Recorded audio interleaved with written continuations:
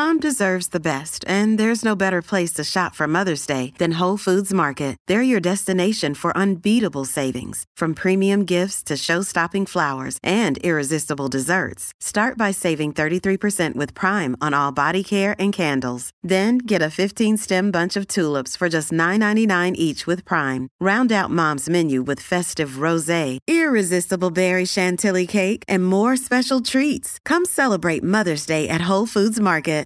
At Evernorth Health Services, we believe costs shouldn't get in the way of life-changing care, and we're doing everything in our power to make it possible. Behavioral health solutions that also keep your projections at their best? It's possible. Pharmacy benefits that benefit your bottom line? It's possible. Complex specialty care that cares about your ROI? It's possible. Because we're already doing it. All while saving businesses billions. That's Wonder made possible. Learn more at evernorth.com/wonder. This episode is brought to you by Shopify.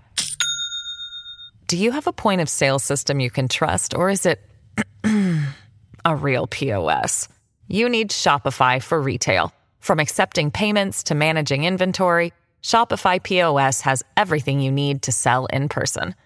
Go to shopify.com/system, all lowercase, to take your retail business to the next level today. That's shopify.com/system. Welcome to the New Books Network. Good day. Welcome to New Books in History, a podcast channel on New Books Network.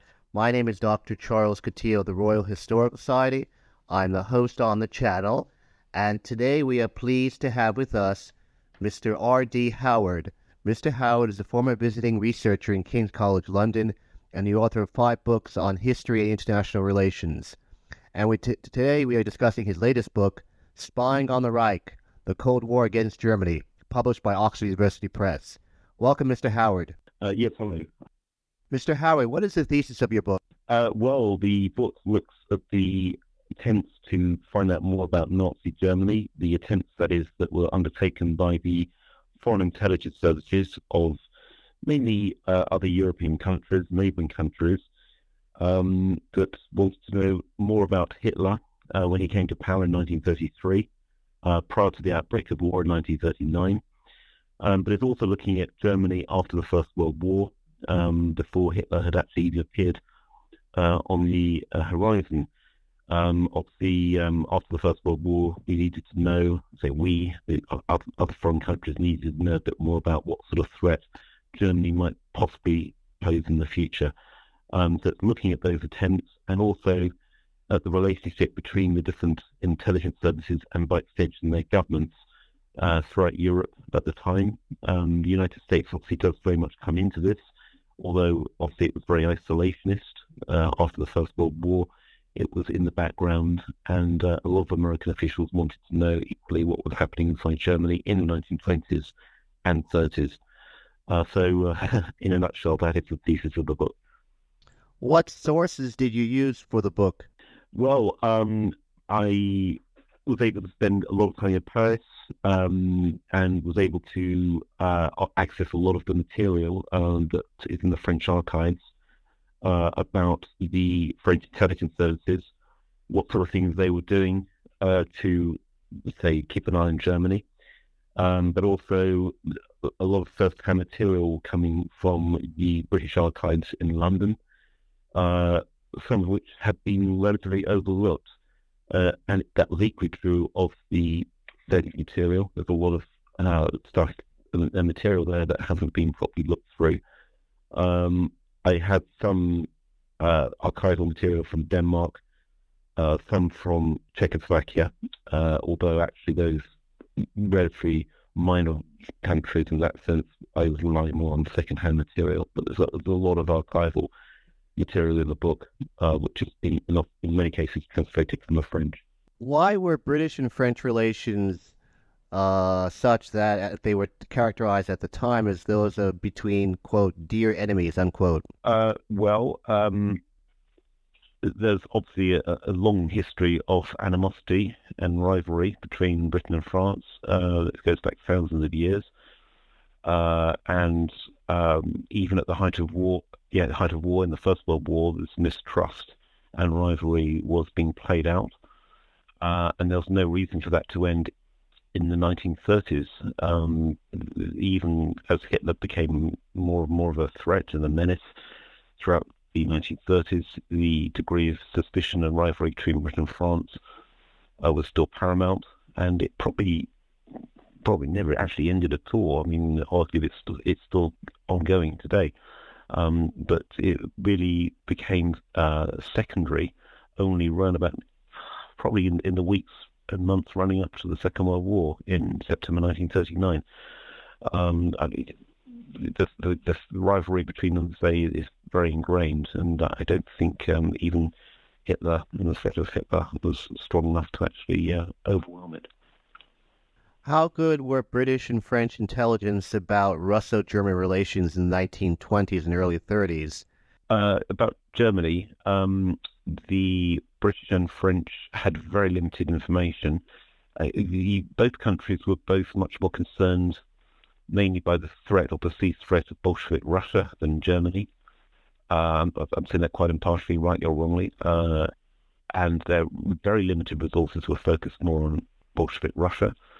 And on that note, their resources in both cases were very scarce, and both intelligence services suffered very badly from very low and very poor budgets, which reflected in large part the economic crisis that affected both countries, as well as possibly a degree of complacency towards the threats other than Bolshevism that were emanating from Germany. So I think both had a great deal of talent, both had some very able officers, but they weren't actually able to get the resources that they needed.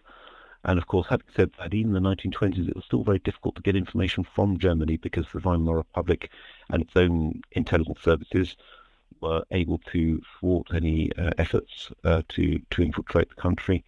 And the Germans were able to impose very severe and draconian sentences on anyone who was deemed to be guilty of treason or giving secrets away. So it was a very demanding and arduous task to get information about Germany, even in the 1920s, and obviously that became much worse in the 1930s. Was there any inkling at all in Paris and London about German usage of Russian resources for purposes of armament experiments and as well as manufacturing? In the 1920s, word did leak out that the Germans were using or did have a covert relationship with Russia and were drawing material and training resources, training personnel, that is, in Russia. That became an open secret probably by around about 1927. And of course, there are big reports about it in the newspaper for that reason. That in itself wasn't so much of a concern. It's a question of exactly what was going on, rather than if it was going on, and how much, and a numbers game really of how many German personnel were actually out there. But the actual existence of that relationship, say, was probably an open secret by 1927. Yeah, it's a very, very difficult one because one hears all these rumours. In the world of intelligence, obviously, all these rumours going around, but how much actual proof there is of what's happening is a very different thing. So there were certainly rumours going around probably early in 1927, but only some pretty hard facts came out probably, say, around about towards the end of the 1920s. Now, it's commonplace in the historical literature now, I'm thinking particularly of Edward Bennett's books, that the Germans were commenced rearming prior to Hitler's coming to power in January 1933. How much, if at all, did the British and the French, or for that matter, the Czech and the Polish intelligence services know about that rearmament effort beginning in the late 1920s, early 1930s? Well, again, there was a lot of information and a lot of indications coming out that the Germans were undertaking covert rearmament. Again, to get hard facts was very difficult, but there were some indications which, if you piece together, make a pretty convincing picture, which you can then highlight to your intelligence chiefs and then to the political chiefs who make a decision about what to do about it. So there were clear indications coming out. Unfortunately, when those were flagged to the political chiefs in both Paris and London and elsewhere, there was no political interest or will to actually act upon that. There was probably by the late 1920s a limit of what could be done because Germany had become so relatively independent after the end of the First World War by this time. And the political chiefs were very wary about their own ability to impose their will, or indeed about the wisdom of doing so, for the simple reason, to pick up the point I mentioned earlier on about Bolshevism and communism from Russia, that if you start to impose draconian penalties again on Germany, even 10, 15 years after the First World War, you risked playing into the hands of extremists, and those were communist extremists as well as right-wing extremists. And so it's probably easy just to bury your head in the sand, to use the phrase, and ignore the intelligence indications that were coming out from Germany increasingly from about 1928 onwards. So they were good sources of information, and reliable ones, which, as they create a picture if you put all these pieces of or scraps of information together. And unfortunately, the political will to do anything about it was limited, and the room for manoeuvre was equally very limited as well. There's limit to what could be done, I would have thought, realistically, by the late 1920s in any event. So, in essence, MI6 and their French equivalent did not have much purchase in terms of influence in policy circles in either Whitehall or the Quai d'Orsay. It's very difficult to judge that. I mean, there were obviously individuals within MI6 who had great deal of influence, political influence, but for anyone, I mean, it's true, not just intelligence services, for anyone at all, it is very difficult changing governmental policy because so many things come into account. There are so many competing interests ranging from, for example, the careers of the individuals who make the decisions. They want to get re-elected, they want to get promoted, they want to hang on to their seats or whatever, parliamentary seats in this country. But although the intelligence services would have probably done their best, there are clear limits about what they can do. And this is true of the present day as well. I mean, you look at, for example, the CIA and the Iraq War, or British intelligence in the Iraq War in 2003. A lot of them probably didn't want that war at all. But again, there were considerations coming in, and the elected powers want to go and pursue their own personal agenda. This is the problem with it. So I think it always is difficult for anyone, any foreign or any agency within the government or outside it to change governmental policy. And that was equally true in the 1920s and 1930s. In France, we don't quite know so much because, again, there were very limited records that were kept by the French cabinet about their discussions. But in this country, some of the records cabinet meetings were recorded, and we do know that some of the material was flagged to the British cabinet, but that decisions were not taken to act upon them.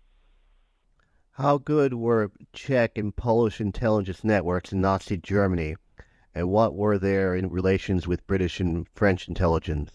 Well, I think all these, or a great many of these foreign intelligence services, including the Poles and the Czechs, had some very good sources of information. They had fellow nationals who were able to live or able to infiltrate the country because they, for example, had grown up under German rule and spoke the language absolutely perfectly and in every sense very easily assimilated into their country.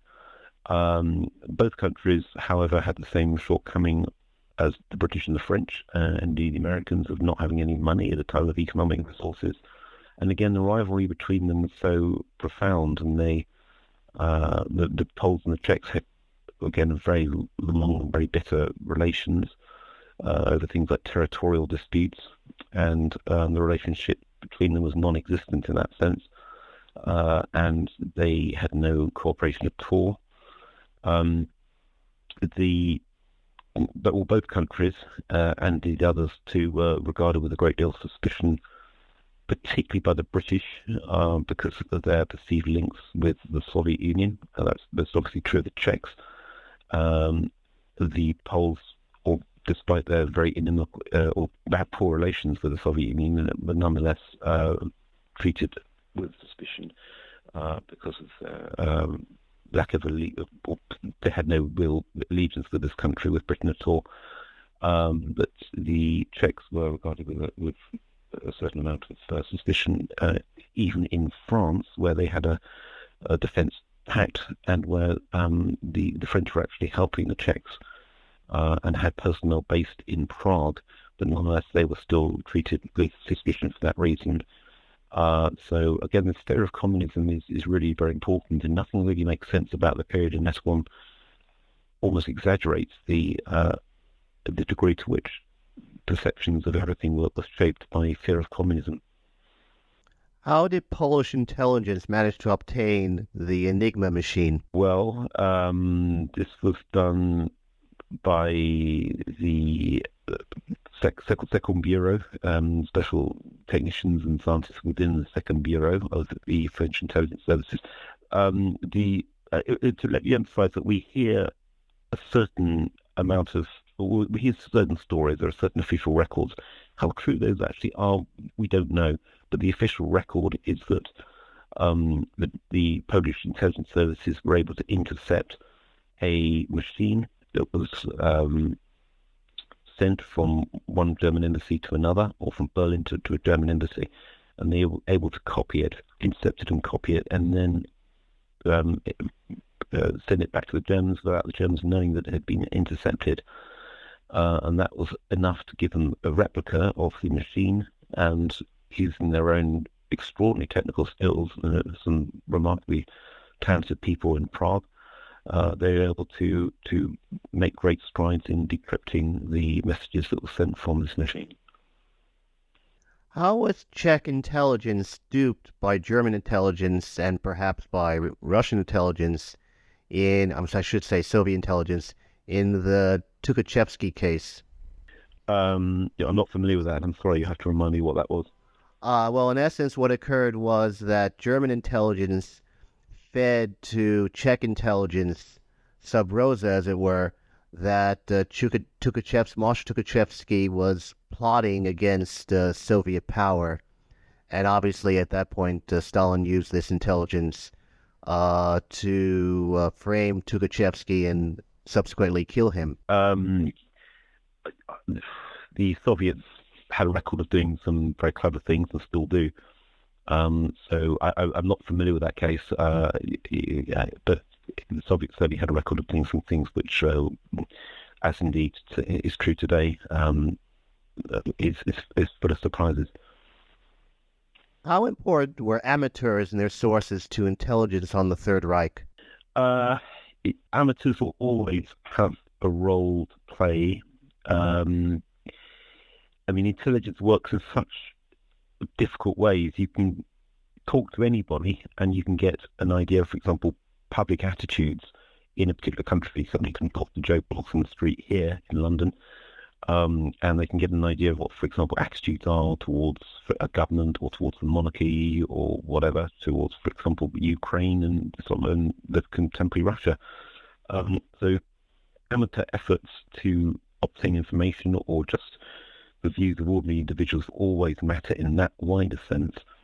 In a more important sense, amateur information or amateur networks, let me say, were given a disproportionate importance in this time for the simple reason that the official intelligence services were so overstretched and under-resourced and understaffed, and that created a certain space in which these unofficial networks or amateur networks were able to thrive and given a degree of importance that they didn't deserve.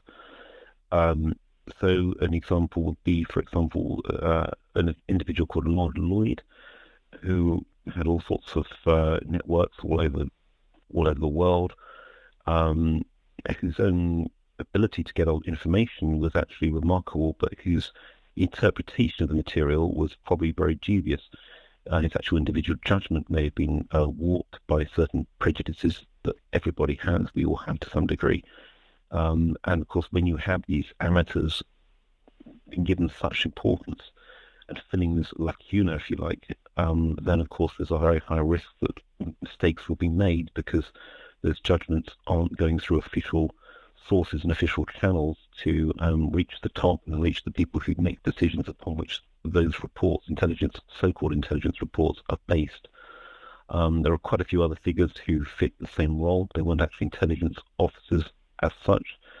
They were, in that sense, amateurs. They might have been army officers, they might have been politicians or officials, but they weren't actually intelligence gathering people who had no official training in knowing how to gather these things. So in that sense, it's a very important part of the story. These amateur networks were able to influence opinion in a way that they shouldn't, and it's potentially dangerous, I think, for too much weight to be given or to be placed upon what they say, and that's equally true today.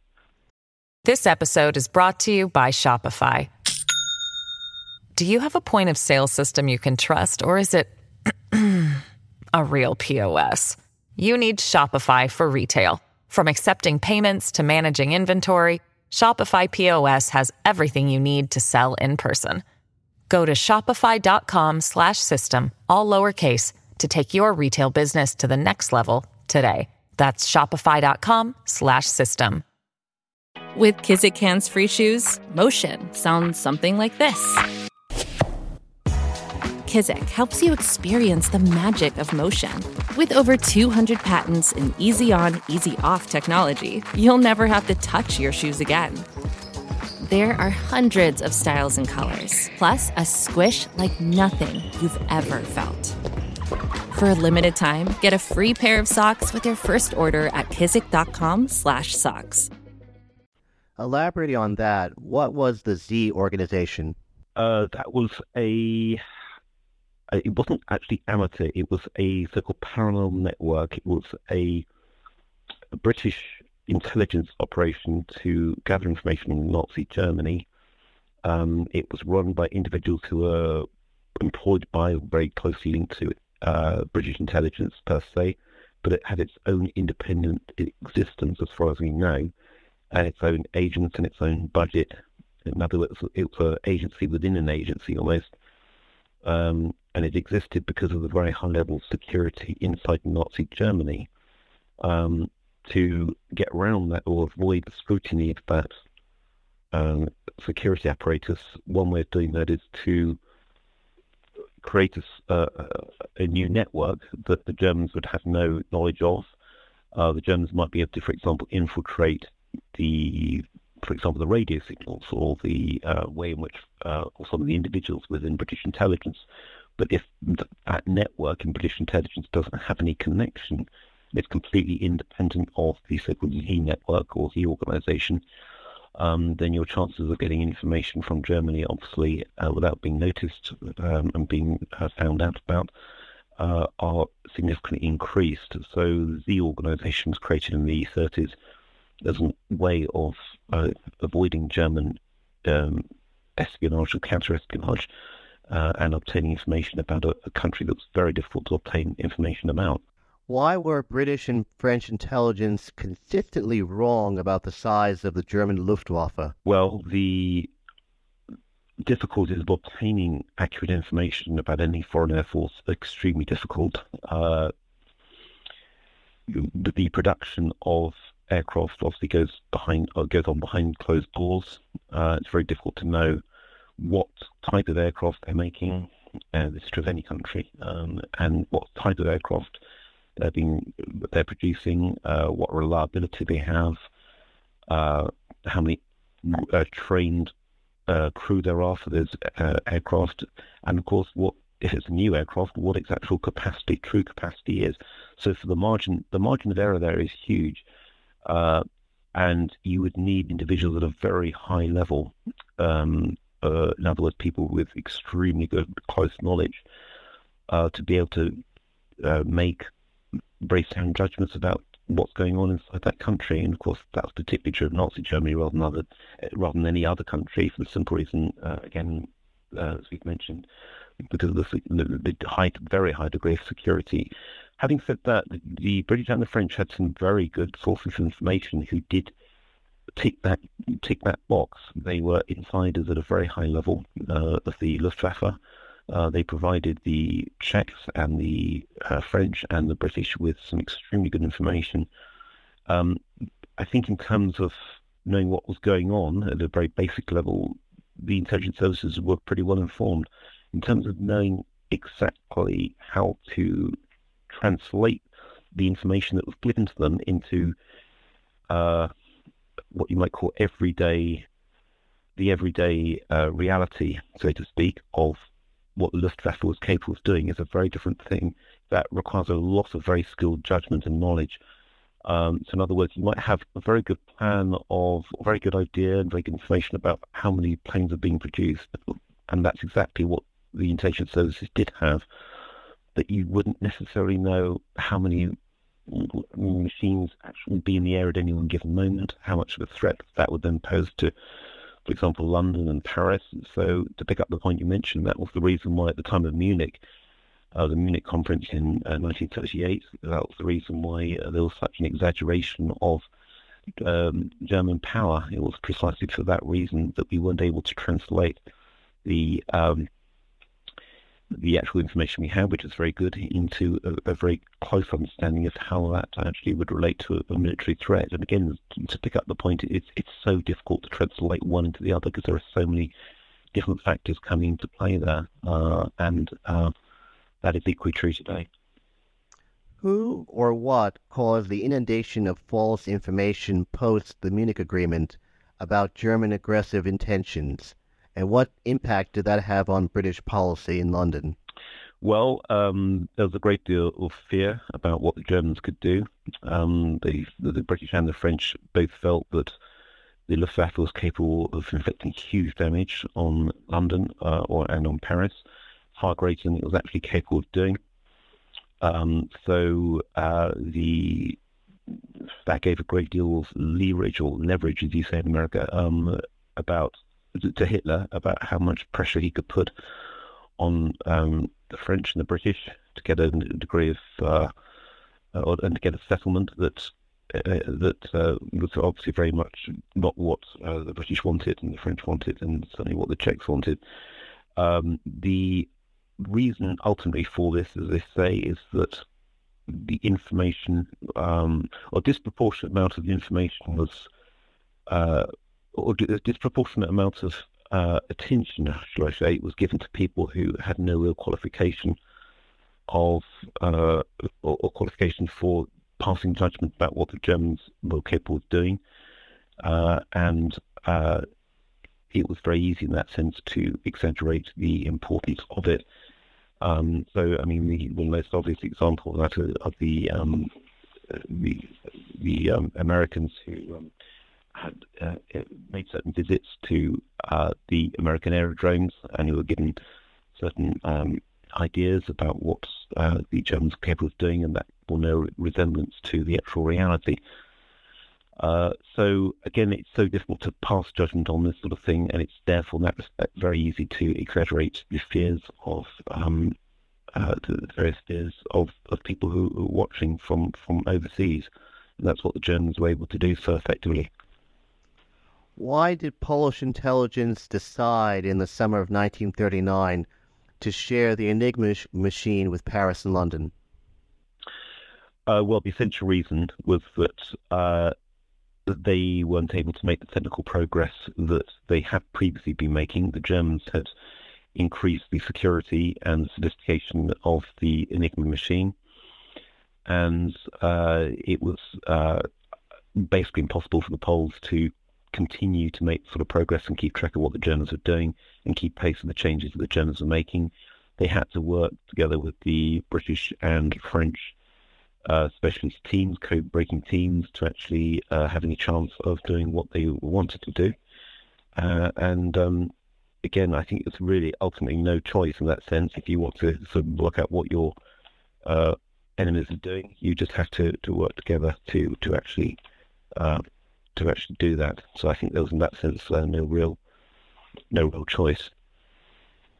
Isn't it true to say that there is a point of view which would argue that all of the intelligence activity by Paris and London during this interwar period really doesn't count in comparison to the Enigma / ultimately the Ultra machine, which, if you adhere to the official historian Sir Francis Hinsley, his argument is in Volume 1 of the official history that the Ultra Machine shortened the war certainly for the British and the Americans by 2 to 3 years. What is your opinion of that type of point of view? Well, it's a very arguable point of view, but it's equally true that any kind of signals intelligence at all can only tell you so much. I mean, it might tell you about which units are in which particular place, where a particular submarine is. In terms of actually getting into the mindset of the people who are pulling the levers and pulling the strings of power, obviously it's not going to do that.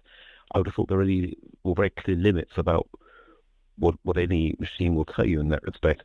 So I think that it's equally true to say that these stories, the people who were trying to judge the intentions of Hitler and his chiefs, and get an idea of what sort of policies they were going to pursue, were in their own way at least as important as the people who cracked the Enigma machine. Wonderful that they are, who actually, who one hears so much about. So the argument sort of works both ways. But I think there is a very strong reaction to some degree against the importance of things like signals intelligence. I mean, so for example, again, a very good example is the 2003 Iraq War, which obviously wasn't a terribly successful war. The British and the Americans caught up in that together. But although we had certain information about what Saddam Hussein might have been doing to deploy his armies here and there, or what his so-called weapons of mass destruction may or may not have been, ultimately that didn't really help us, or did really stop us to getting into the quagmire that both countries, Britain and America got into. And it in that respect had clear limits in understanding what's going on inside Iraq. If you wanted people to take one thing away from your book, what would it be? I would argue that the importance of working together when there's a perceived threat. In other words, all sorts of countries can work together, not necessarily share every secret. Obviously, that's not plausible, but have a degree of cooperation with other countries at a time when foreign threats may be emerging. I think that's the most important thing. I think there are occasions when Britain and France, or the Czechs and the Poles, could totally work together, and that's equally true also of the Soviet Union, which was kept very much apart from the rest of Europe for various reasons, at a time when the threat from Hitler was very obviously becoming more prevalent and more unmistakable. I think these are things that could have been changed, and I think that this is equally true in the present day as China becomes more of a threat. I think there is a case for lots of different countries to question the degree of animosity or rivalry that you might have with other countries in order to work together against, or cooperate to a degree which they hadn't considered before, against these rapidly emerging countries that pose increasingly great dangers, like China. If you don't mind my asking, what is the topic or subject of your next book? Well, I've been researching a sequel to this book, and it's on the intelligence war in the first 2 years of the Second World War, 1939 to 41, and the relationship between, again, the British and the French and the Americans before they came into the war, although the emphasis is really on Britain and France, because the relationship between Britain and America has been so widely discussed. So I'm focusing much more on that. On that observation, I would like to thank you very much, Mr. Howard, for being so kind as to speak with us today. You were listening to New Books in History, a podcast channel on the New Books Network. Thank you very much, Mr. Howard. Okay, it's my pleasure. Thanks a lot. Take care.